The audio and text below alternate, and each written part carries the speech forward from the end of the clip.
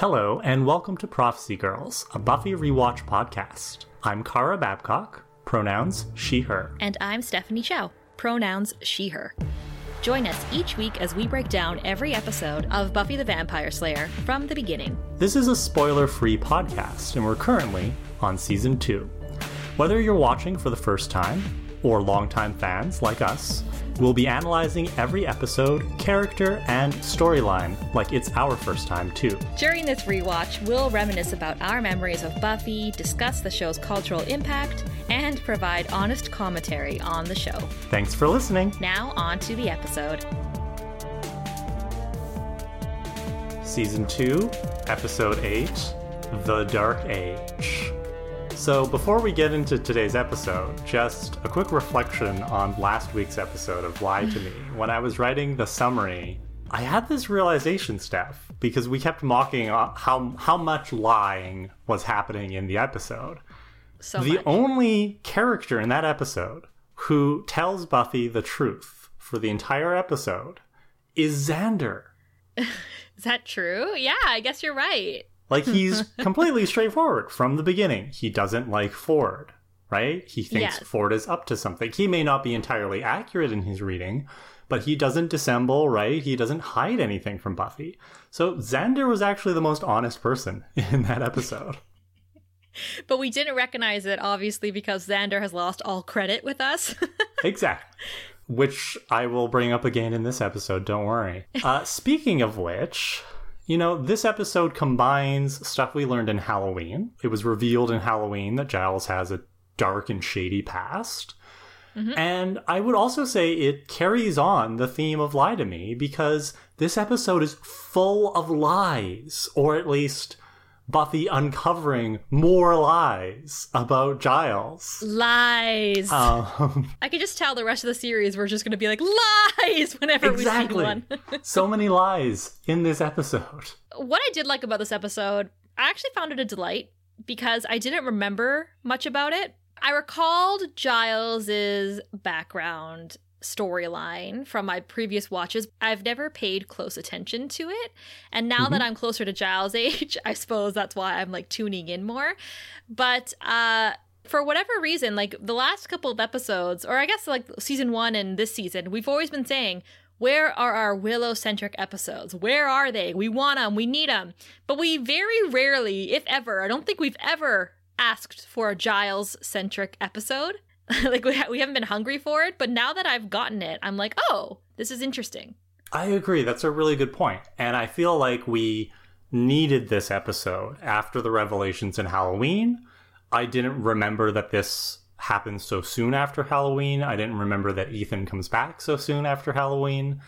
But we did need this episode, because this episode, again, it's building on Lie to Me, where Buffy's relationship with Giles is changing. From the Watcher-Slayer dynamic of Watcher has to watch over and protect the Slayer, and like the father-daughter dynamic, to like Buffy takes charge. And Buffy is the responsible one in this episode, in a way.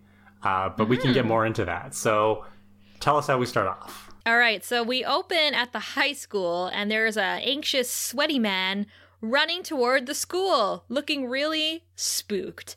And he does briefly speak to the janitor, who looks like Freddy Krueger. I'm looking for Giles, Rupert Giles, and the janitor points him in the right direction toward the library. And as this man walks across the campus to the door that says classroom, building, and library, he stops because he hears a noise, which is his first mistake. If you're running from something, why even stop, you know? Then he says, oh God, because someone named Deirdre. I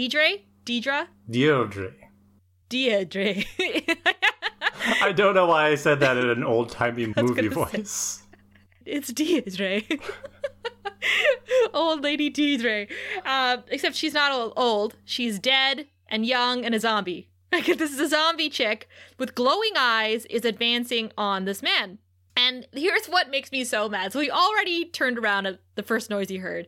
But as he tries to escape from the zombie-looking thing, he is banging on the door, the library door, shouting, help me, help me, help me. And Buffy and Giles are inside the library, but they don't hear him because Buffy is doing aerobics to very loud music and Giles is hating his life. But I was like, my guy, run. Like, you're outside. You don't have to bang on the door for 5 minutes. You could run left, right. You could go up the stairs. You could run across the campus. Just like run away. But he just doesn't. So naturally, this thing, this demon, this zombie grabs him and starts choking him and breaks his neck. And he falls to the ground, and then the creature turns into what looks like Listerine and just like evaporates away. I always think it's very considerate when the monsters take care of their own remains for us, right? There's no cleanup, there's no mess. I like that. Yeah, I mean, he left the body behind, but that's nothing new for Sunnydale High. Also, the part of this scene where Buffy is doing her aerobic exercises and stuff in the library with Giles grumbling about the music choice. This is probably the most I felt like Buffy in the series has called back to the movie, right? Yeah. It reminds me of like Buffy in the movie training in the creepy abandoned mansion with Merrick. Yeah. And you know, she's dressed in like the fluorescent 90s exercise garb and stuff. And this is kind of how Buffy's dressed in this scene. And she's doing kind of the same thing. And it's just, I don't know if it's a deliberate callback or not, but it was just something that I thought of when I was watching this scene, which, other than that little bit of levity, this is actually a really scary scene. Yeah, that's the thing. It's just like, that's why I feel like what took away from the scariness for me was the fact that this guy made all the wrong choices and he wasn't very mobile. That's why they're in a horror TV show. Exactly. Cut to credits. The opening scene, too, is an acid flashback of candles and rituals and cults and demons and tattoos. All of our favorite things, Kara. And Giles wakes up in his bed. And we actually get a look at his apartment, I think, for the first time. And I really dig the layout. I think it's a good one. So Giles is having nightmares, or like I said, acid flashbacks of sorts. Wait, okay, so Joyce is a stoner. Giles drops acid. Is this what we're saying? Yes. I mean, I don't know if he does any more. That's why it's a flashback. But is this what Giles means when he says that his favorite hobby is cross-referencing? Oh, shit. You're right. We're going to learn throughout the rest of this episode, like, that Giles was a wildling in his youth. And when he says he loves cross-referencing, he is probably very likely talking about drugs. In fact, we should track this for the rest of the series. Every time Giles makes a comment, is he actually talking about his drug-filled past? I guess we'll find out. On campus, Willow and Buffy are playing a fun game called Anywhere But Here, where they share their fantasy moments with each other. And Buffy is on a beach with Gavin Rossdale. No idea who that is. I don't really know either. And Willow is in Italy with John Cusack. I do know who that is. I dislike the Cusacks. Like, I just find them both annoying. John and Joan. I'm on your side. Like, I just can't with those two. Xander joins them and says Amy Yip at the water park is his. I also don't know who this is. No. We're too young. I don't know I don't know Amy Yip. I don't know Gavin Rossdale. But Willow notes that Xander's choice has never changed, and he says, I'm constant in my affections. Yeah, we know that, Xander. It's true.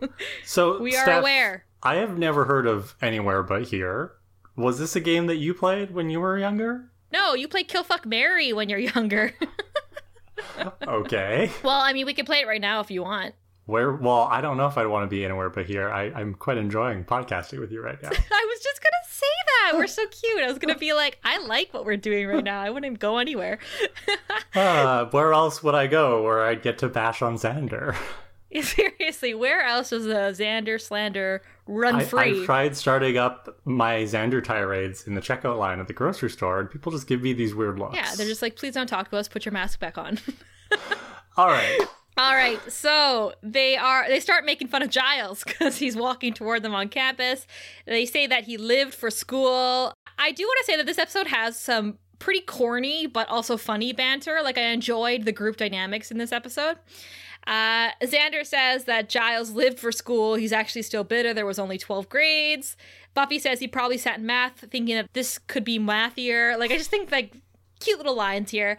I guess no one has heard that there was a murder on campus the night before. So as they're going inside, Giles says that a medical transport is delivering a monthly supply of blood to the hospital that night. And Buffy says it's basically vampire Meals on Wheels. And I was thinking about this and like, is this a big deal? Yes. I mean, I get it. The hospital needs their blood packs. I get it. Yes, that's a big deal. Answering my own question. But on the other side of that, the fact that the vamps are after the blood, I was like, doesn't that mean they're not killing people? No, I don't think so, right? Because if it were that simple, yeah, some vampire at this point would have created like a blood club, right? Like they would have figured out a way to monetize this and get rich. Blood club. I suspect that even if the vampires haven't access to, you know, that easy blood, they're probably going to go out hunting, like it's part of their demonic drive. Plus, they probably want fresh blood, right? Like, I imagine the packaged blood is sustaining, but not satiating or, like, you know, satisfying, right? They probably would use it to survive because it's blood. But, you know, it's not the thrill of the hunt. It's not the feel of your prey in their neck and whatever, like... So I don't think that would solve any real problems. Okay, so you're not saying one cancels out the other. You're just saying this is just another way for vampires to be dicks in this town. Yeah, pretty much. Okay. So Buffy and Giles agree to meet at the hospital at 8:30 p.m. because I guess that delivery arrives, bang, right on the dot at 8:30 p.m. And Giles will bring the weapons and he doesn't want Buffy to be late. And this is when Jenny approaches and they start flirting in front of the students. And they flirt enough to make Willow comment, "Can you feel the passion?" And then Jenny says that her and Willow are going to be at school on Saturday, the next day, to review computer basics for students who have fallen behind. Xander gets snarky and says those poor schlubs have to attend school on Saturday. And Jenny says, 9 a.m. okay with you, Xander? Ooh, I do like it. You know, Yeah. Let's chirp on Xander here. And Buffy even says, you've got a bit of schlub on your shoe there to him. So Jenny also mentions that Cordelia will be there, and Xander hates this idea right away, says a bonus day of class plus Cordelia, mix in a little rectal surgery, and it's my best day ever. And Jenny and Giles give him like a dirty look, and then they walk away. And as they walk away, the trio are watching them go, and they say, aren't they cute? Can you just imagine them together? But then they realize that they're thinking about them having sex, and then they all get grossed out and walk away. Fair. And sure enough, Jenny and Giles are talking about sex. And the foreplay to sex is talking about the book that Giles lent her. Jenny calls it romantic and evocative because Jenny is actually a very sexually mature go-getter of a woman. And she's comfortable with sharing that side of her with this man. And I love it.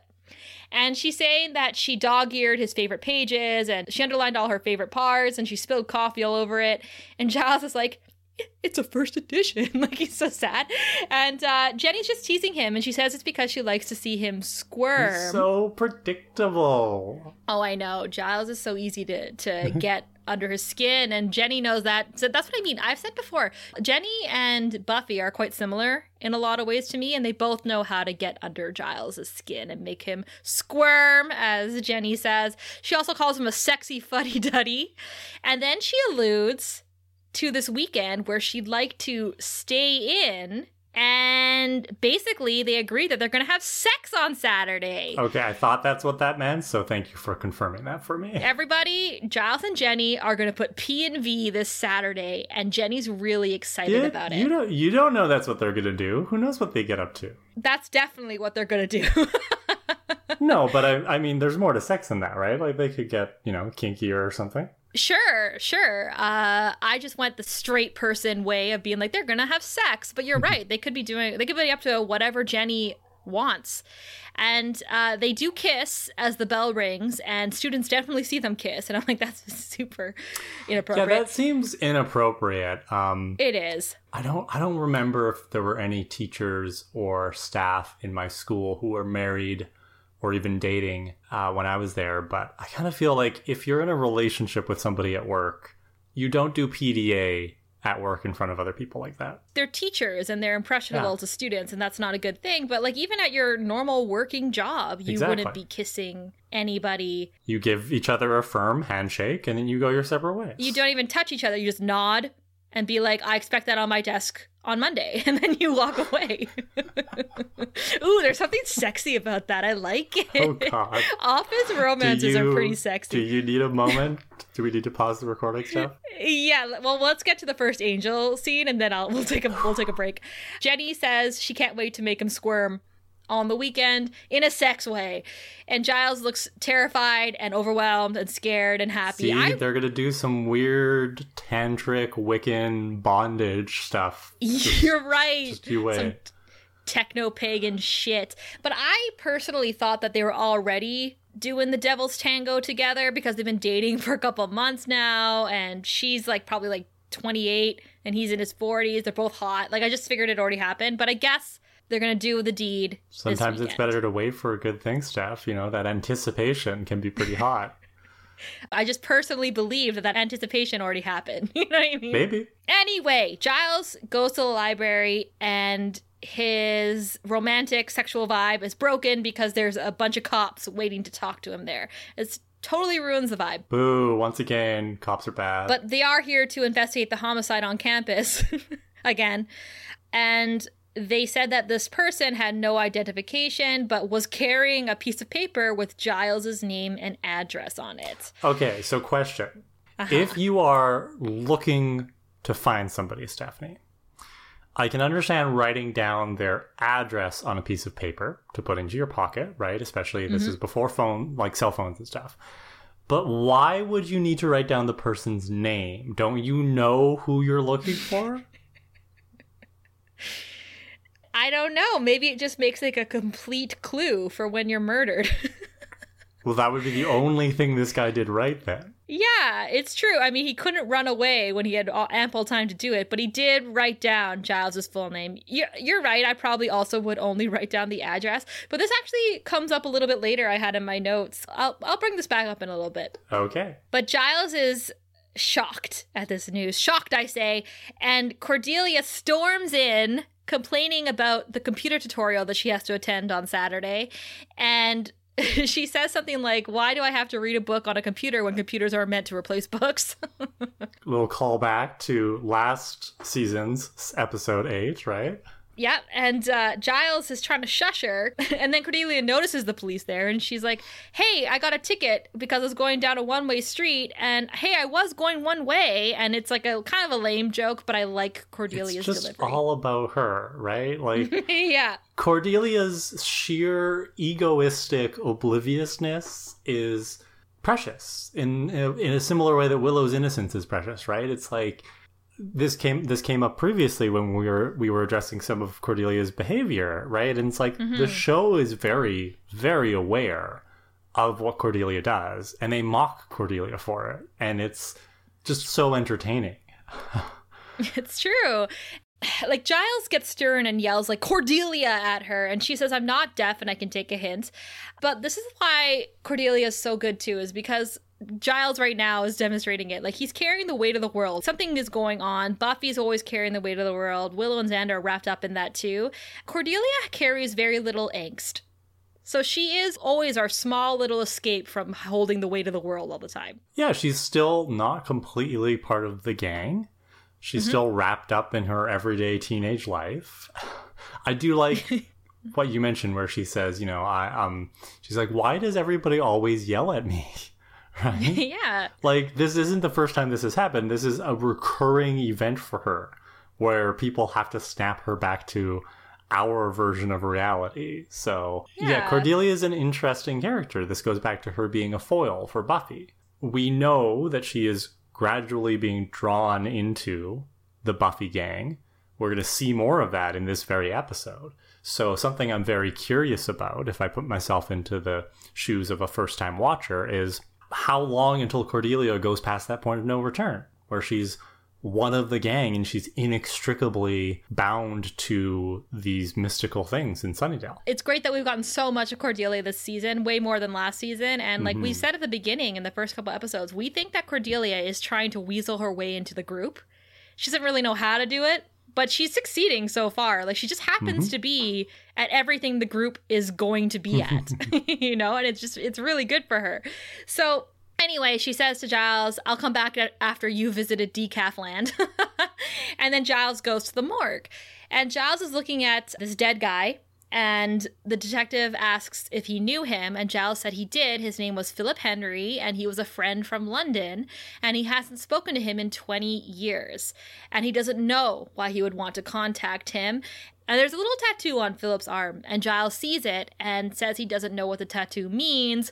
Lies! It's so obvious, and I think lies. the detective recognizes that Giles is lying. It's pretty obvious, I think. But yeah, this is a callback to the previous episode. There's so much lying happening, the discovery of past lies. The truth is coming out in this episode, Steph. The truth is out there, and we will find it. It's nighttime, and Buffy is waiting at the hospital for Giles, who is clearly late. Buffy's pissed about it. That's when the delivery truck pulls up, and there's 2 ER doctors that come out to get the blood delivery, and Buffy says they're cute. And then she asks herself, since when do doctors take deliveries? And I just wanted to do a quick little sidebar here. That ER was an amazing show, and I'm considering rewatching it because it's like 14 seasons long, and I think it'll get me through the summer. So a convertible pulls up, driven by a vampire, and of course the 2 doctors that picked up the loot are also vampires, and they start drinking from one of the blood packs. And the vampire in the car says, no sampling the product. So is this what you meant earlier when you said they're probably got some sort of side hustle going on here?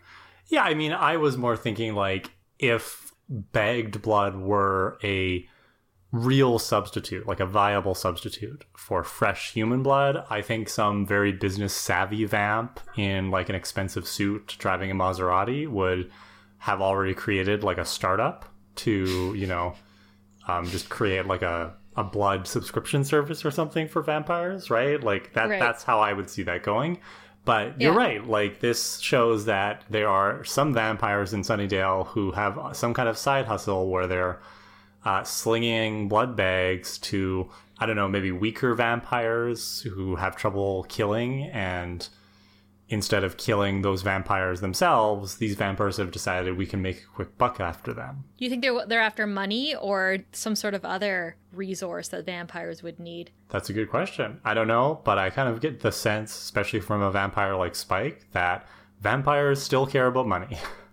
Yeah. Like, okay. when you're immortal undead, right? Like, you're going to want the finer things in life. Because especially if you don't have a soul anymore and your life is kind of like gray and empty, right? You don't have that same emotional resonance that you'd have from having a soul. You probably have expensive tastes because you're trying to paper over this gnawing pain inside you. Good point.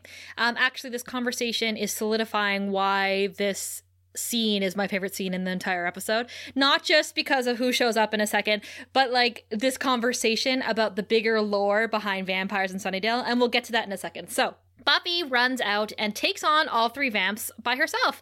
And I really like this fight scene. Like, lately, the fight scenes in Buffy have been getting better and better. Like, the one at Halloween was so good. And this one is also very good, where she's taking on these vamps, and out of nowhere, Angel shows up and she almost stakes him. But he helps her out, kind of, because Buffy ends up staking 2 on her own, and Angel lets the other guy get away in the car. So he didn't really help. But they did save the blood bag loot. And Buffy asks, how did you know about this? And Angel says, it's delivery day. Everyone knows about this. So it's going back to what you just said about perhaps these vampires have a little side hustle going on and other vampires know about it. I just like that this show very subtly builds your knowledge about vampire life. And like you and I are reading in, like maybe they're doing this, maybe they're doing that, but we do know for sure that there's some sort of vampire society. When Angel says everyone knows about this, it's just very subtle things that tells the audience and shows the audience that the demon world is among us, and it's active and it's vibrant in this city especially, and it's right under our noses, and there's so much more to learn from it. Buffy asks Angel if she can make sure the rest of the bags get into the hospital.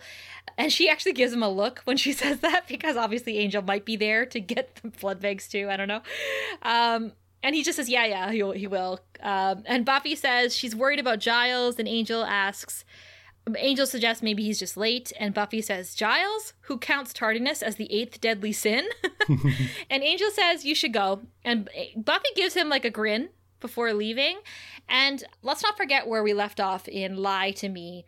Angel told Buffy about his truly sociopathic serial killer past with Drusilla. And we left it there. We didn't really address it after that. So they're not really lovey-dovey at the moment. 2 episodes ago, they were making out at Buffy's house.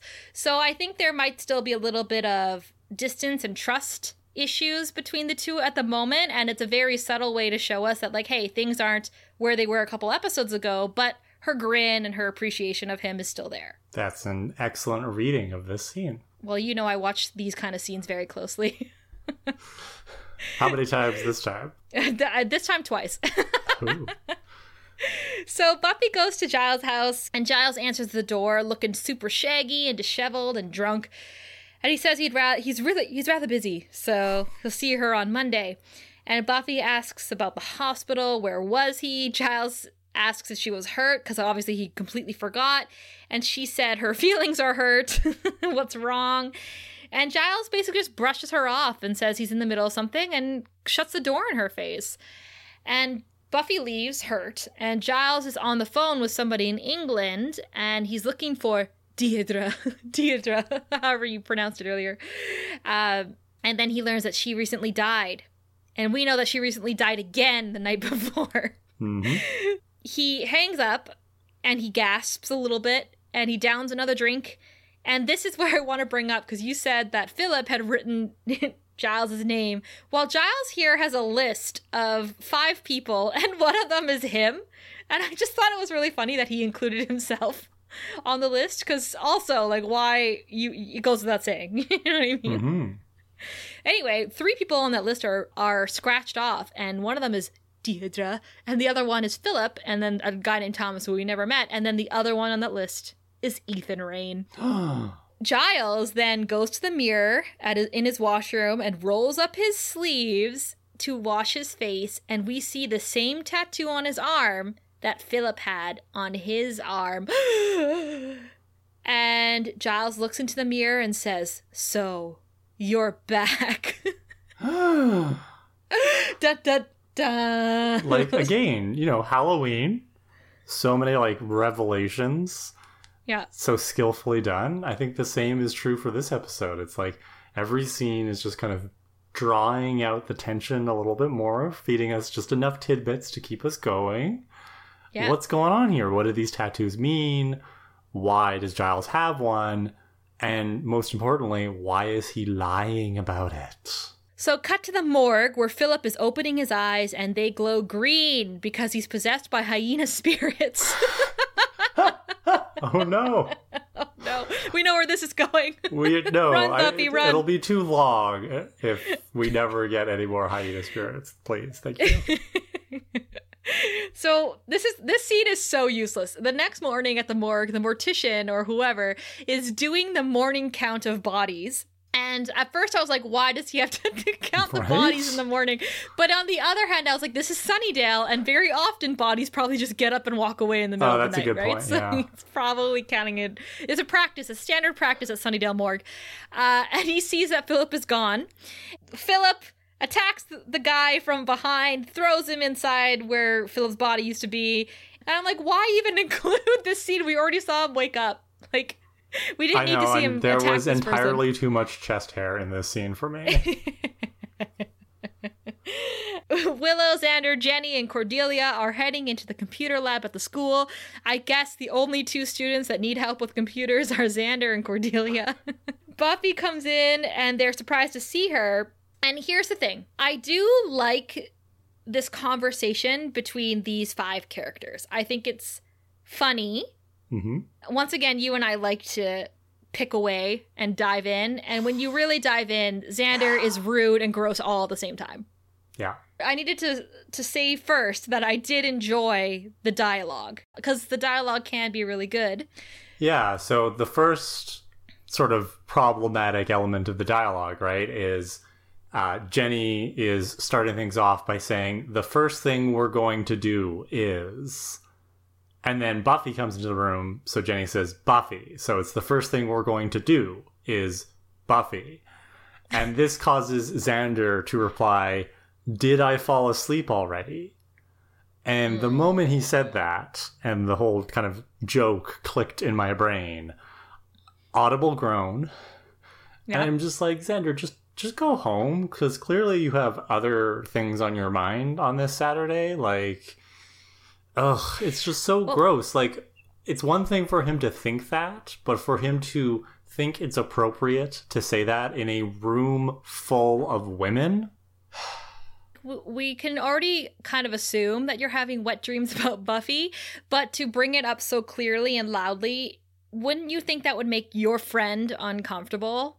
Especially when she comes in looking upset. So, yeah, it's gross. And then the other layer to that I saw was that that's insulting to Miss Calendar, because she's here on a Saturday trying to help you not fail her class. Yeah, she's not being paid extra for this.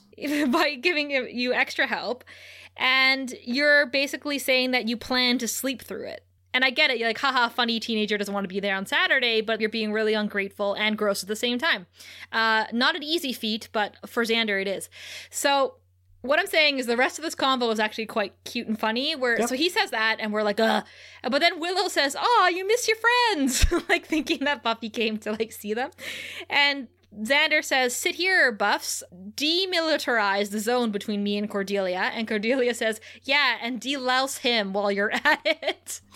There's a lot of like bickering and banter between Xander and Cordelia in this episode, and that's very interesting to me. Let's talk about that one a little bit later. Yeah. Again, Xander and Cordelia taking jabs at each other. Cordelia's a little bit better at it, but I do think it's overall pretty funny.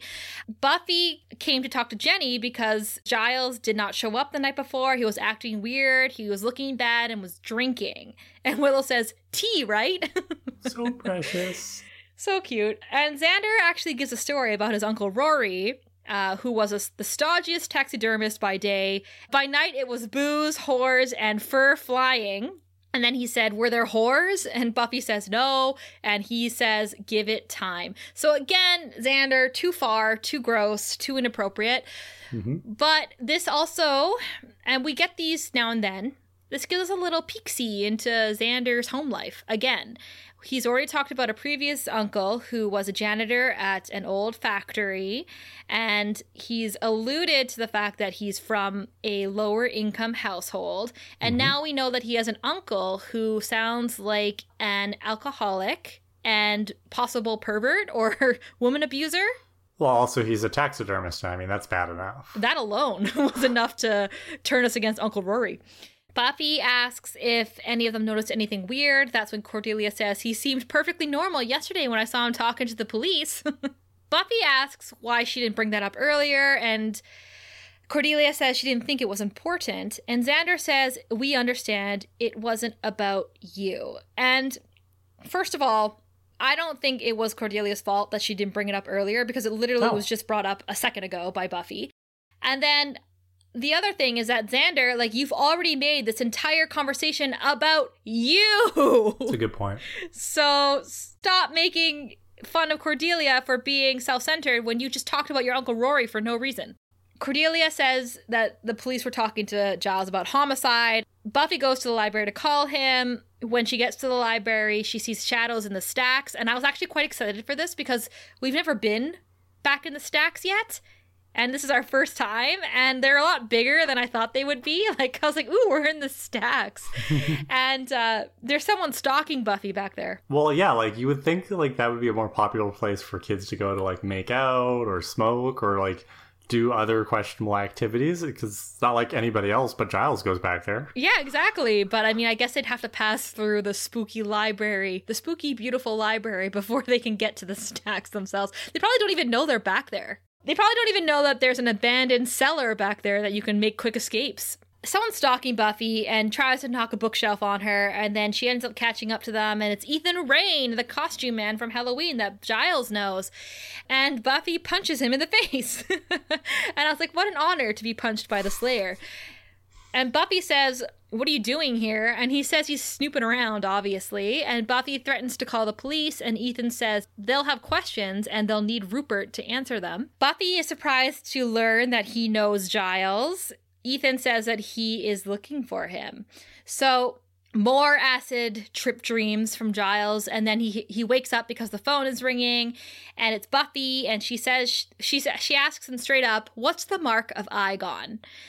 And she says that she's there with Ethan Rayne, and Giles says, "You're in grave danger while he's there. Get out of the library as soon as possible." And that's when Philip the zombie breaks through the window of the office. And it's funny because Ethan actually hides behind Buffy when that happens. And she goes to confront him, and Ethan goes to run away. And that's when the others run in because they heard the crash. And Buffy tells him to stop him. And this is so funny because Xander tries to stop Ethan, but Ethan easily throws Xander off him and onto the counter. And as he runs through the door, Cordelia is the one that kicks him in the crotch and he falls down. Cordelia knows how to take down a guy. So good. And Buffy manages to lock Philip in the convenience cage in the library. So they're all surrounding the cage and studying a very clearly dead Philip, and Giles runs in, and Ethan says, "Hello, Ripper." So Giles is telling Ethan that he put people he cared about in danger, and Ethan says, "Then why didn't you leave town? And you've been having the dreams. We both know what's coming." And Buffy wants to know what's going on, but that's when Philip breaks out of the cage somehow and knocks Jenny to the ground while he does it. And I was very shocked that Philip was able to open the cage, because in my mind, the cage is foolproof. Like the cage is gonna lock up anything you put in there. So Xander actually jumps in front of Cordelia to protect her in this moment. They make a point of showing that in the scene, which is interesting. Well, he's done that before, right? Like in Some Assembly Required, he rolled Cordelia through fire to get her out of harm's way. You know, in our criticism of Xander, one thing I will never deny is Xander is heroic, right? Like he does have heroic qualities to him, and I think that is why he does belong in this gang. It's just, as I have said in the past, his heroic qualities do not forgive or excuse his creepier, toxic, misogynistic qualities. Yeah, they sure don't. So, Buffy starts to beat up Philip, who suddenly convulses, falls to the ground, and turns back into mouthwash. So no one is noticing that the goop that he turned into is touching Jenny's hand. Ethan manages to run away. Jenny is coming too, and Giles is helping her up. And Cordelia says, "This is what happens when you have school on Saturday." I mean, she's not wrong. I mean, she's absolutely correct. And Giles and Jenny are hugging, but Jenny opens her eyes and they glow too, because she's also possessed by hyena spirits. Also, she and Giles now have something else in common, which is they both have at least one concussion from this show. Yeah. Giles really understands her pain. So Giles is icing Jenny's head, and Buffy demands to know from Giles what is going on. And Giles says it's complicated and it's private. And Buffy says, "I don't care if it's private. I care if there's dead guys attacking us. And what is the mark of Igon?" And Giles gets stern again, says it's not her battle, and orders her, as her watcher, to stay out of it. Like, that'll work. Yeah, like we laughed because, Giles, when has you playing the watcher card ever worked for you in the past? Never. Giles goes to bring Jenny home, and Jenny... Okay, is Jenny already possessed by Igon right now, or is she still kind of Jenny? Good question. I don't know. This is hard for me to understand, because Jenny's making noises like she just had sex. Like, Jenny is like, oh, and she's acting like she just, like, got railed by Giles, and it was great. Oh my god. She's not acting... Stop. She's not acting like she's having a concussion. She's acting like she's like moaning, you know? So I'm like, this must be Igon, because later we learn that Igon's super horny. So Giles goes to take Jenny home, and as soon as they're out of earshot, Buffy says to the other three who've been watching this whole thing, "We have work to do." I'm sorry, I can't believe the word railed came out of your mouth. Okay. Sorry, anyway, carry on. So Buffy is in charge. We love to see it. She's like, Willow's gonna go do research on the Mark of Aigon. Xander go through Giles' personal files. I did like Xander's line here where she asks, are you comfortable going through his files? And Xander says, he feels good about this. Does that make me a sociopath? Nah. And Cordelia says that she cares about Giles too and wants to help. So Buffy says, go help Xander. This is such a cute scene. Like, Buffy is in charge, which we've seen before, but this is just a reminder, right? Like, Buffy has evolved so much as the Slayer over the past year. And once again, Giles is, if not directly outright lying to them, certainly he's stepping around the truth. So it's just so lovely that Buffy completely rejects any idea of just letting Giles handle this himself. And she starts giving orders, right? Which is great. She's in charge. And then, of course, we've got Cordelia here, right? And Buffy is surprised when Cordelia says that she wants to help. This is not what Buffy was expecting. And when Buffy pairs Cordelia with Xander, she protests at first. But eventually Cordelia's like, fine, like, I guess I'll do that if that's what I need to do to help Giles. And it's just like, we're seeing Cordelia's character evolve as well. And as you mentioned earlier in the episode, clearly she wants to be part of the gang. But her previous interactions have often been very self-motivated, right? Like self-interested. Mm-hmm. You know, oh, save me from being cut up by guys who are making zombie queens, right? Like... But this time around, there's nothing in it for her. So this is her caring about Giles, and that's nice. We love it, Cordy. Keep growing. At Giles' house, Jenny is happy he brought her there because she's not ready to go home alone yet. And again, I was like, is it Jenny or is it Aigon? I don't know. So, listeners, you tell us, did Aigon possess her immediately or was it a slow progression? So Giles is just really apologetic. He wants to take her home because he's not safe to be around because a zombie keeps attacking him. And she insists that she stay. Back at the library, Willow has figured out that the mark of Aigon is Etruscan. And basically, Aigon, also called the Sleepwalker, can only exist in this reality by possessing an unconscious host. Temporary possession imbues the host with a euphoric feeling of power. Unless the proper rituals are observed, the possession is permanent and Aigon will be born from the host. Once called, Aigon can only take possession of the dead, but its energy disintegrates that person, then it jumps to the nearest dead or unconscious person to continue living. So, Willow found that so quickly. Good for her. Here's where we're getting to the meat and potatoes of the Aigon story. Willow says that ancients used to induce possession for bacchanals and orgies. And I had to look up what a bacchanal is. I don't even know if I'm pronouncing that right. A bacchanal is an occasion of wild and drunk revelry. And I didn't have to look up what orgy is because I know what an orgy is. So basically, Giles, Philip, Thomas, Deirdre, and Ethan used to summon Aigon the demon in a ritual possession to have drunken orgies with each other. Yeah, pretty much. Like, get it, Deirdre, because, like, you're the only girl. There's, like, these four other guys. I mean, we've had previous, discussions about how there seems to be some kind of chemistry between Giles and Ethan, so clearly there was something going on there. They used to get high off black magic and do each other. And this is, like, canon now. Like, this is for sure in my mind. Like, you cannot tell me otherwise. And even Xander says Giles and orgies in the same sentence. I could have lived without that. Well, Xander, I couldn't have lived any longer not knowing this because this is fascinating and also, stuff. Xander, you're the one who's constantly perving out around everybody else. So yeah, this is how it feels.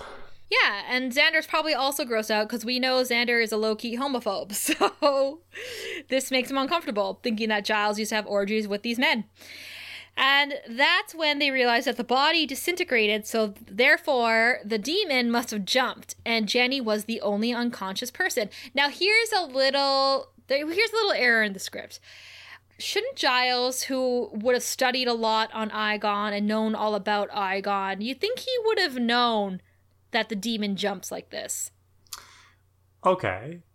I agree that's a possibility in terms of it being an oversight. However, Giles is clearly upset. He's distraught. He's been drinking. He's probably hungover at this point.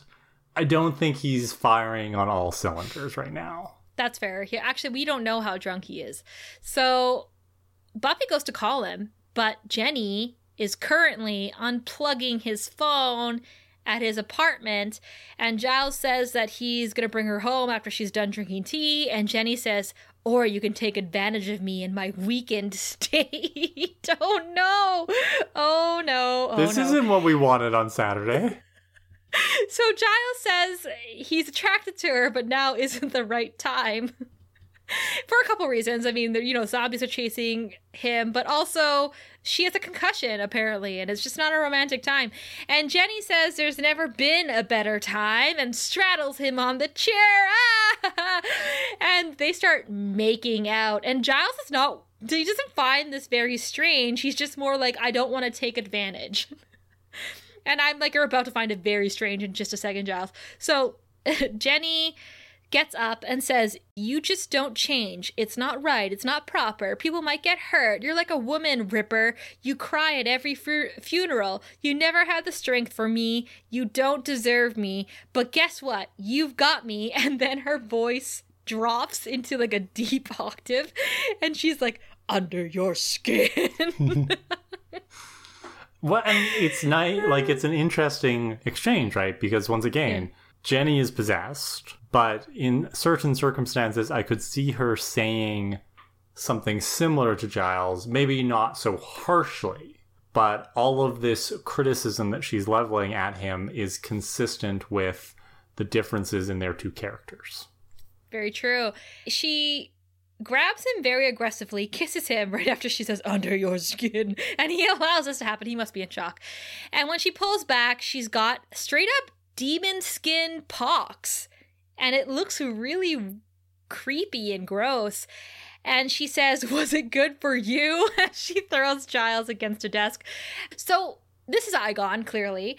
And just so we're all on the same page, Aegon was trying to have sex with Giles. I don't know that he was, right? Because he threw Giles against the desk and stuff and is like getting super violent. I think he was toying with Giles. Oh, okay. That's when Buffy bangs through the door and kicks Jenny in the face. And the demon laughs and says, 3 down, 2 to go. Be seeing ya, and jumps out the window, as demons love to do. Giles is upset about Jenny and having like a super traumatized moment, and Buffy is trying to snap him out of it. And she's like, don't be sorry. We fight monsters. They show up, they scare us, I beat them up, they go away. This isn't any different. And Giles says it is different because he created it. So Giles gives his backstory. Yay! We like our vampire backstories. Like, I like Giles's backstory too.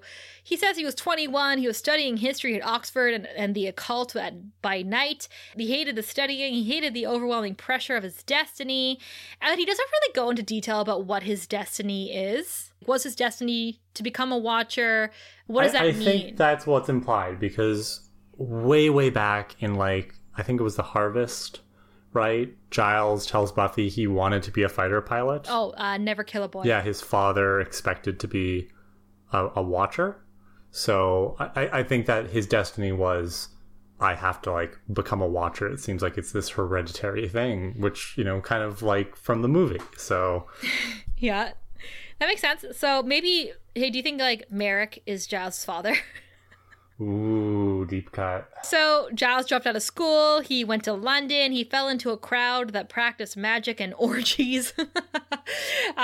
He said they did small magic at first for pleasure or gain.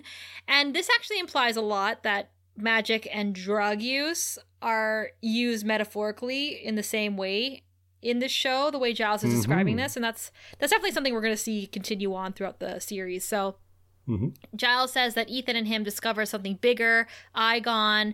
One of them would go into a deep sleep and the others would summon the demon and they'd get super high off it. Randall, was one of their friends, and he lost control. Aegon took him whole, and they tried to exorcise it out, but he was dead, and they thought that was going to be it. But now the demon is back, and he will kill them one by one. And no explanation as to why this would take 20 years. Like, where was Aegon for the last 20 years? No explanation on the point of the tattoos. And I can get more into the tattoos later, but like just a couple of things that are just like left blank here. My biggest one was, why did Aegon take 20 years to do this? Well, I mean, time works differently for demons, right? 20 years is probably nothing for Aegon in whatever demon dimension Aegon inhabits usually, right? Like the 20 years thing to me is excusable, but I'm with you on the tattoo thing. If, again, I guess maybe Giles is just really hungover and in shock because of the whole Jenny thing, and he's doing his best to tell the story, right? But he's going to leave some things out. It's just, yeah, like, this must be so tough for Giles, you know? Because he's used to watching over Buffy, and now Buffy is basically forcing him to divulge this dark, shameful part of his past so that she can clean up his mess. Like, she's dealing with the folly of his youth. And for somebody as private and uptight and British as Giles is these days, at least, that must hurt quite a bit that it's come to this. And this is the first time that we're seeing Giles being emotionally vulnerable. It is nice that he's doing this with Buffy, and clearly they're growing closer and closer, and he's trusting her enough to share this shameful past of him. Like, imagine your most rebellious low moment and that you try to run from your whole life, and now it's come back to kill you. So this is hard for him. And Buffy says she has to go find Ethan because obviously Aegon is after him now, and Giles can't come because he's so drunk and also hurt from being thrown around so much. And Giles says he doesn't know how to stop Aegon without killing Jenny. At Ethan's costume shop, Buffy finds him there. They banter a bit. He basically says that the tattoos are like homing beacons. And she's like, that's fine. I don't feel like running, so we'll just wait here. We'll just use you as bait, Ethan. It's fine. That's fine. No worries. And that's when Ethan, while Buffy's back is turned, hits her over the head, and knocks her unconscious. I have to give Ethan credit. He's consistent. Right? Any opportunity he can take to screw you over, he takes it. And, like, I appreciate that. The worst thing I hate is an inconsistent villain. So, good job, Ethan. Yeah, that's one way to look at it. Good work. When Buffy comes to, she's tied face down to a massage table, and Ethan, what he's doing is he's going to tattoo the mark of Aegon onto Buffy. It's actually a clever plan. And again, like, Ethan is just such a deliciously amoral character. You know, it's not that he is evil, really. He literally only cares about himself and looking out for number one, which is Ethan. So if he has to sacrifice a pretty blonde cheerleader or the Slayer or Giles or Jenny, right? Like, it does not matter to him. And it's not that he's taking pleasure from it. He doesn't really care. He's just like, I gotta survive, and I'm gonna do what it takes to survive. So again, I think Ethan Rayne is an interesting addition to the Buffyverse when it comes to villains, because he's different from vampires who are straight up soulless evil. He's a human being, and he presumably, at least for now, still has a soul. So his actions are less excusable than a vampire's in some way, but also quite understandable in the sense that I think we are familiar with the Ethan Raynes of the world whose actions are dictated by what's best for them. The fact that you're saying that he's human, which sets him apart from creatures like Spike or Moloch, praise Moloch, Buffy cannot kill humans. That's her code. She does not kill humans, but that doesn't stop her from threatening humans, because she tells Ethan that she's going to kill him when she gets out of here. But we know she's lying. He's out of Buffy's jurisdiction when it comes to actually defeating him, which actually gives him a leg up, and is why probably Buffy's in this situation right now. Mm-hmm. So Willow is in the library figuring out how to kill Aegon, and Cordelia says, to kill a demon, cut off its head. She's And not the way she wrong. says it is so funny. I know she's not wrong.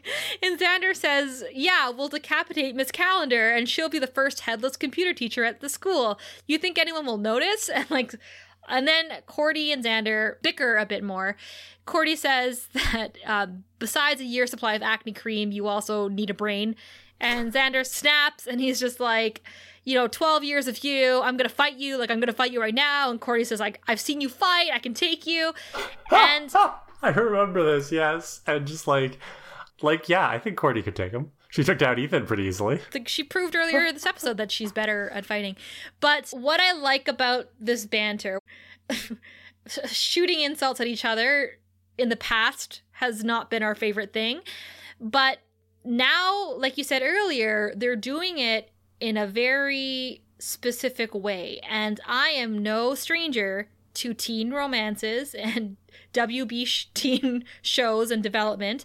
And the banter between the two now is becoming your classic, I hate you so much that I actually kind of like you. Yeah, that's what I was thinking too, because it reminded me of what we saw between Jenny and Giles back when Jenny first showed up on the scene, right? And sometimes these romantic undertones go over my head, but in this case, the writers are being unsubtle enough that even I'm picking up on it. So it'll be interesting to see where this goes in the future, right? Like, how far will the show take this flirtatiousness that's developing between these two characters? Yeah, flirtatiousness is a really good way to describe it because, I mean, yeah, you take away the situation and they're totally flirting. And I think if you were to say to both of them, hey, sounds like you guys like each other, they'd both be like, what? No! And they would take exactly. Maximum denial. But yeah, I mean, there's just so many more kind of opportunities coming up, I think, in terms of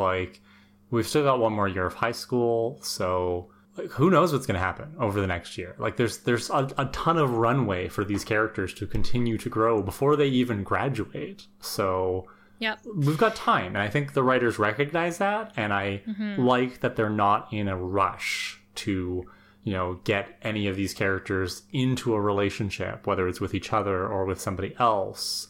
The writers are taking time to develop these characters. They know they have that runway, and that makes for a much more fulfilling series. And I'm personally happy they're not moving too quickly on Cordelia and Xander possibly having this flirtatious vibe, because I don't know how I feel about it. Exactly. I guess we'll have to wait and see, but at the moment I'm just like, so for now, they're at each other's throats, and this results in my favorite line of the whole episode. Let's hear it. Because while Xander and Cordelia are starting their catfight, I guess, Willow, who has been working her butt off trying to find a way to save Jenny in this situation, she lets them have it. And if you thought that the way that she talked to Giles and Angel back in Reptile Boy was harsh, wow, wait until you hear what she says. We don't have time for this. She's like, I've had enough of you two. Our friends are in trouble. And then she says, if you aren't in this 110%, then get the hell out of my library. And it's that my library part that really gets to me, because it's Willow not just taking charge in this scene, but taking ownership. Giles isn't there. She's net girl. She's book girl. She's research girl. She's like, this is my domain. And the two of you are trespassing right now. And you're either going to get it together and fall in line behind me, or you're going to get out. It's take it or leave it Willow. And that's my favorite type of Willow, because she normally seems like such a pushover. But in this scene, she's not just in charge. She's demonstrating such incredible leadership. Yeah. And we've been seeing this develop in her all season, and it's just so nice to continue seeing it. Think about her outburst in Reptile Boy, her taking charge in Halloween, her doing what she thought was the right thing by lying to Buffy and looking up Ford in Lie to Me, and now here she is snapping at Cordy and Xander. this isn't the same Willow that we met in season 1. And it's exciting to see this development for sure. And Xander and Cordy recognize this too, and they fall in line. Like Xander says, hey, we should go find another dead body for the demon to jump. And Cordy says, yeah, let's go to the cemetery. And that's when Willow says that won't kill the demon. It was just a change of scenery. But then she goes, I've got it, and runs off screen. Oh, yeah. So Buffy's tattoo is done. It's at the top of her back, like right below her neck, and it's nice that Ethan picked a little trendy spot for her to put her tattoo. He could have put it in a weird spot. Could it be like a tramp stamp? Yeah, he could have did something really weird, but it's in a cute little spot. So, and it's a cute little shape. He's happy Igon is off his scent, and then he pours acid on his own tattoo to throw off Igon's scent. Giles gets an acid flashback while that happens, and he can see Buffy lying on the table, so it's not even flashbacks. It's kind of like they're all connected like, psychically through these tattoos. By these tattoos. And Ethan's plan is working, obviously, so Giles goes to help Buffy. Ethan says, hate to mutilate and run. And that's when we see the green light outside, and Jenny is approaching the door. She comes in. She looks like a super alien. Like, she looks like a dark elf. And Buffy has managed to cut her ropes open because there's a very well-placed nail underneath the massage table. So Igon goes up to Ethan, throws him aside, and goes for Buffy instead. And my question is Igon blind? Like, I know that the tattoos help it find the Ethan and Giles, but like, why would they not see Ethan and be like, that's the person I'm after, as opposed to just like straight up going for Buffy? Well, Igon's connected to the tattoos, right? So it's probably the case that Igon only cares about the tattoo. Igon wants a receptacle that bears the mark, right? Because Igon jumped into Jenny because Jenny was unconscious. So I think Igon's connected to the tattoo. I don't know about like physically blind, but maybe like psychically, maybe it's a case of like, Igon can see Ethan, but Ethan's no longer lit up in terms of like a beacon, right? Buffy's lit up. And so Igon is going to be drawn to Buffy like a moth. Igon can see Ethan. Igon tosses Ethan to the side because there's a tastier looking option. Okay, that makes sense. Well done. Buffy starts to fight Igon while Giles runs in and says, take me, Buffy, get out of here. The demon grabs Giles, throws him to the ground, and says, I've been waiting a long time to do this. That's when Angel runs in. Sweet, sweet Angel. He's followed by the gang of teenagers, and Angel begins to choke Igon. And of course, Igon is Jenny, and Giles is like, he's killing her! And tries to stop him, but Willow is like, no, this is gonna work. And sure enough, as Angel's choking the demon, Igon jumps from Jenny's body into Angel's body because he's a dead vampire, don't forget. And, okay, I'm sorry, but David Boreanaz makes the funniest facial expressions when the demon possesses him. I'm just imagining the direction, right? They're like, okay, make some expressions. Yeah. He was choking the demon, Steph, right? And you all know what that's code for. But that's what he needed to do. He needed to choke and then make these funny facial expressions because his inner demon, i.e. the vampire inside Angel's body, I guess, beats Igon. And Igon disappears. Yeah, I think it's a really clever solution to the problem. Go Willow. Like, I'm impressed that Willow had the brilliance to find the solution, but the solution is very strange to me. Because so Igon basically like had like a matchup with Angel in his body. Yeah, so when you think about it, like you just pointed out, Angel's body is technically dead, which is why Igon can jump into it. But Angel is already possessed by a vampire, or like the demonic element of the vampire. So, his body is occupied. Plus, I think, and this is never mentioned, but my theory would be Angel also has a soul, right? And obviously that didn't help Jenny. Jenny's got a soul too.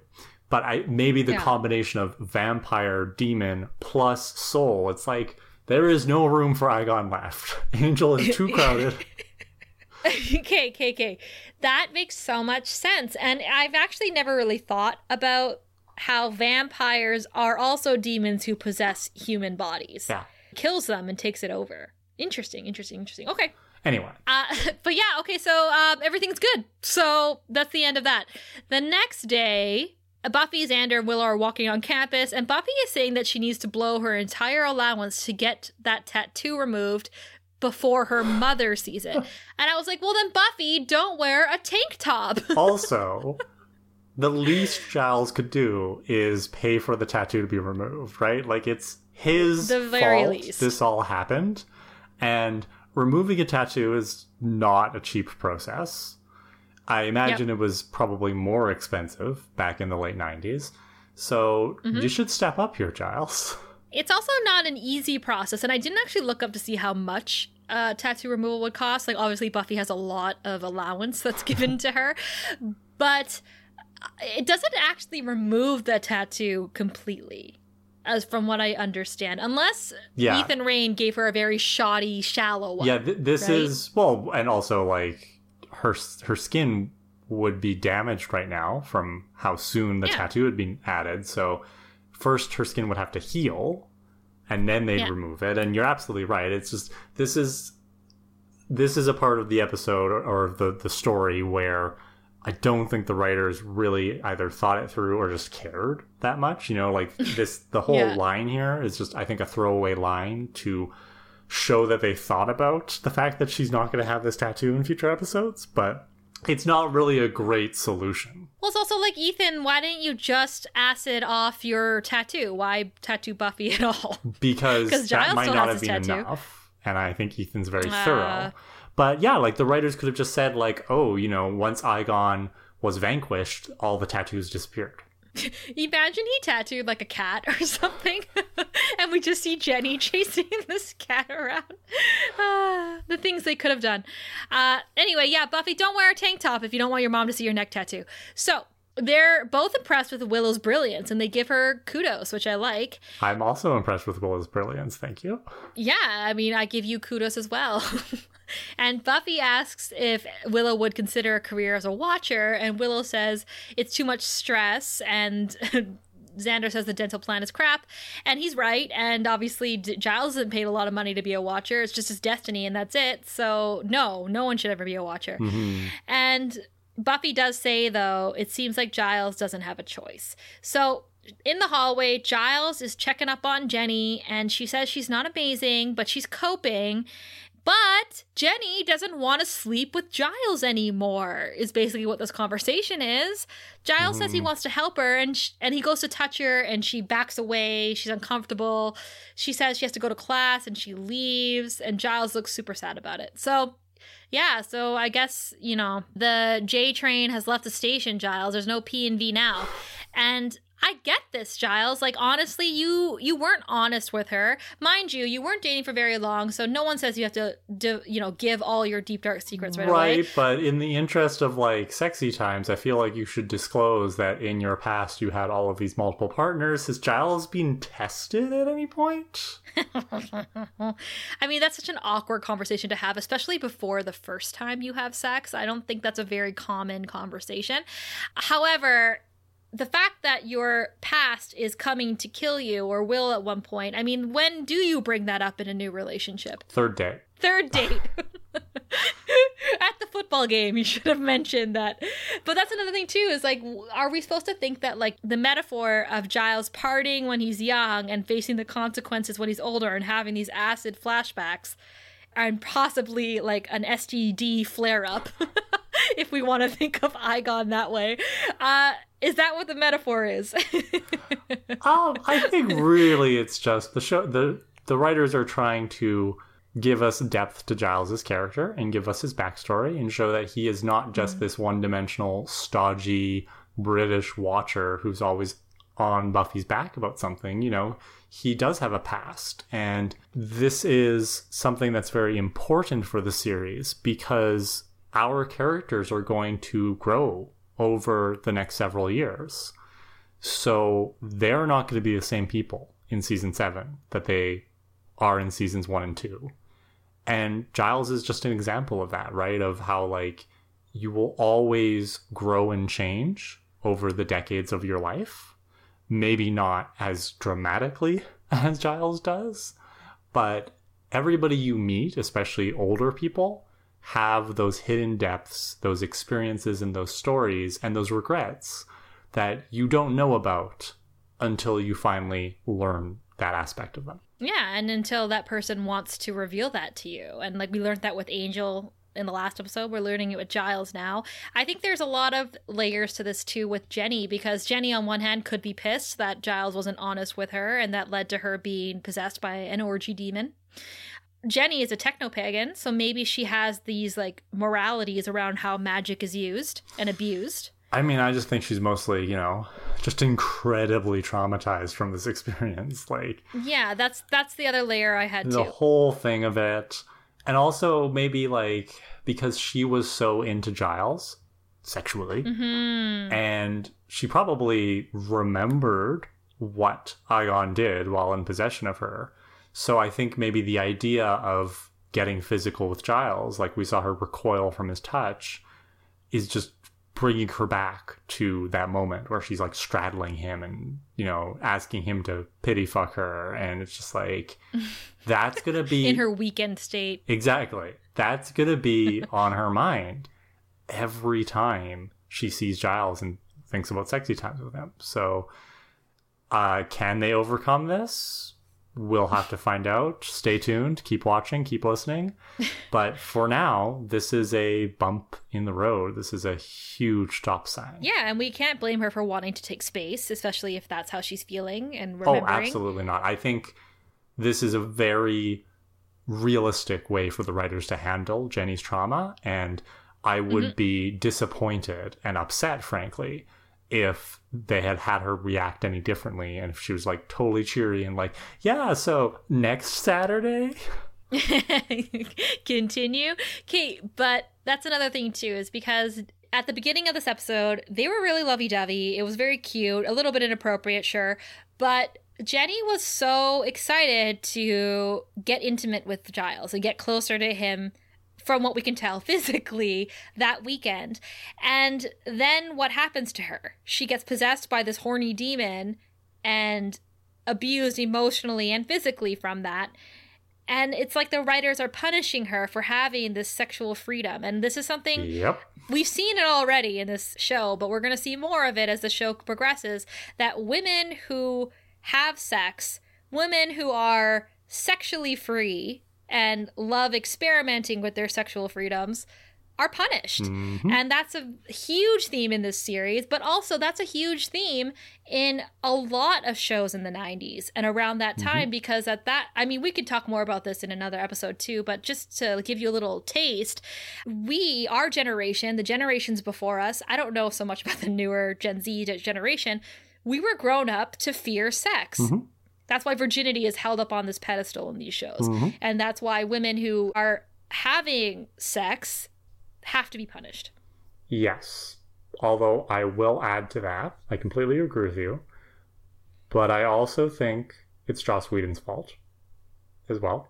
And absolutely. I alluded to this in a previous episode, but we will get there, like you said, in an upcoming episode. I think we'll have a much longer conversation about this theme in Buffy. And I have some thoughts about Joss Whedon's, shall we say, obsession with this Madonna whore complex. So I'm excited to get there, but we're not quite there yet. I know. But like we said before, these episodes are getting better and better, and it's all gonna come to a head pretty soon. So Buffy has watched this whole thing go down. Giles is really upset, and he says to her that Jenny will never forgive him. Maybe she shouldn't. And Buffy says something really mature, and she says, maybe you should. Giles admits that he never wanted Buffy to see that side of him. And Buffy says it was scary because she's so used to Giles being the grown-up, but then she finds out that he's a person. And this is such an important part of all of us growing up. I can't pinpoint exactly when. No, I can pinpoint exactly when. But there is a moment in your life where you realize that your parents and the grown-ups in your life are flawed people, just like you and your friends, just like you and your siblings. Grown-ups don't have it all figured out. They're even more fucked up than young people. So Buffy's realizing that. It's all those orgies. Yeah. So Buffy does say that this is something that they have in common now, and it's weird, but it's also okay. And this is a continuation from what you said earlier, that conversation that Giles and her had in Never Kill a Boy on the First Date. It's very clear that Buffy is seeing Giles a little bit differently now. And I do wonder moving forward how her attitudes toward him when he pushes her around and forces her to train and is more stern. I wonder if her respect for him is a little bit higher now because he shared this vulnerable moment with her. The emotional stakes have been raised between the two. So Buffy says they're supposed to be training. I don't know why, because it seems like it's right in the morning. It's like the middle of class. And Buffy says she has the perfect music, and Giles says it's not music, it's meaningless sounds. And he suggests they listen to the Bay City Rollers, and she says, I didn't hear that. And they walk into the library. The end. Again, I really liked this episode. I thought that Anthony Stewart Head, who plays Giles, did a lot of heavy acting lifting in this episode, as one should when it is your centric episode. But yeah, he gave a lot of grit to Giles' character here. He was stuffy, he spiraled, he was threatening, he was vulnerable, he was drunk, he was sober. And then he was devastated when he got dumped by Jenny at the end. So, good job. Good job, Anthony Stewart Head. Yeah. Who's your hero? For the second time in a row, I am going to declare a joint heroship shared by Willow and Angel.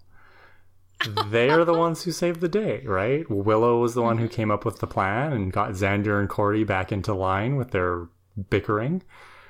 And Angel was the one who implemented the plan. And he did it. And he didn't grumble about it, and he didn't hold it over Buffy's head. He just showed up. He was actually helpful for once, and then he left, right? Like, that's how I want to see Angel in this series. Sorry, Steph. How dare you? What? But yeah, so Willow and Angel, what a dynamic duo. Once again, I stan Willow so much this time around, like even more than I used to. And this episode is another example of why. There you are. My hero will also be Willow and Angel. I'm going to stick in Xander and Cordy in there. Cordy didn't have to stay. She chose to stay and help. Xander did his part as well. So it's a joint effort between all these people.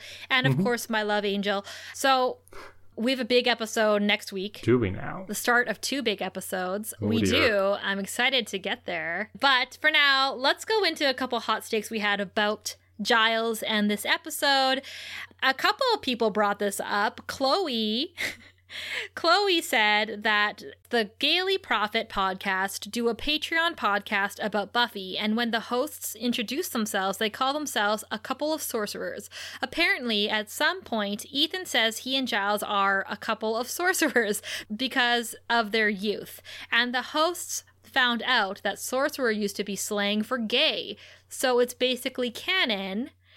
And then Sunny said that Giles and Ethan were probably involved with each other during Giles' Ripper days. Ethan sometimes acts like a bad boyfriend. Hell yeah. Hell yeah. Yeah, I totally agree. And, even when Giles found out in Halloween that Ethan was in town and went to go see him, that had my ex's back vibes all over it. The way they treated each other.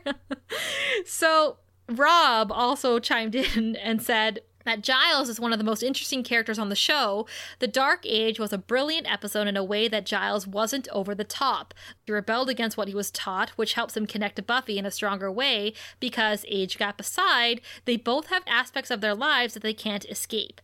Except Giles gets paid by the Watchers Council and Buffy gets nothing. Watchers have an entire history of trying to own, control Slayers. Giles isn't like that, but he's still part of the institution, which is interesting. We don't learn much about the Watchers Council, but what we do learn is kind of horrifying. Yeah, I agree with all of those takes. I think, the show pretty much solidifies Giles and Ethan having some kind of sexual relationship in the past without maybe coming out and saying it, since homophobia on TV networks. They're being very coded about it because it was 1997, unfortunately. And then, yeah, I like Rob's comment here because I agree, we are, like you said, slowly, with the vampire lore and stuff, we're slowly seeing what's going on behind the scenes here with Giles as a watcher and his responsibilities and who's really pulling those strings. We've heard about this Watchers Council, but we don't really understand what's the hierarchy there? How does it actually work? And what are their expectations when it comes to Buffy being the Slayer? You know, that hasn't been made clear yet. So it'll be interesting to see as the show goes on what kinds of interactions we get with, like, Giles's boss. Thanks for listening to Prophecy Girls. We invite you to join in the discussion by messaging us on our social media channels. Follow us at Prophecy Girls Podcast on TikTok, Instagram, and Facebook, and Prophecy_Girls on Twitter. You can also reach out to our email at prophecygirlspodcast@gmail.com or visit our website, prophecygirls.ca. See you next week. Bye.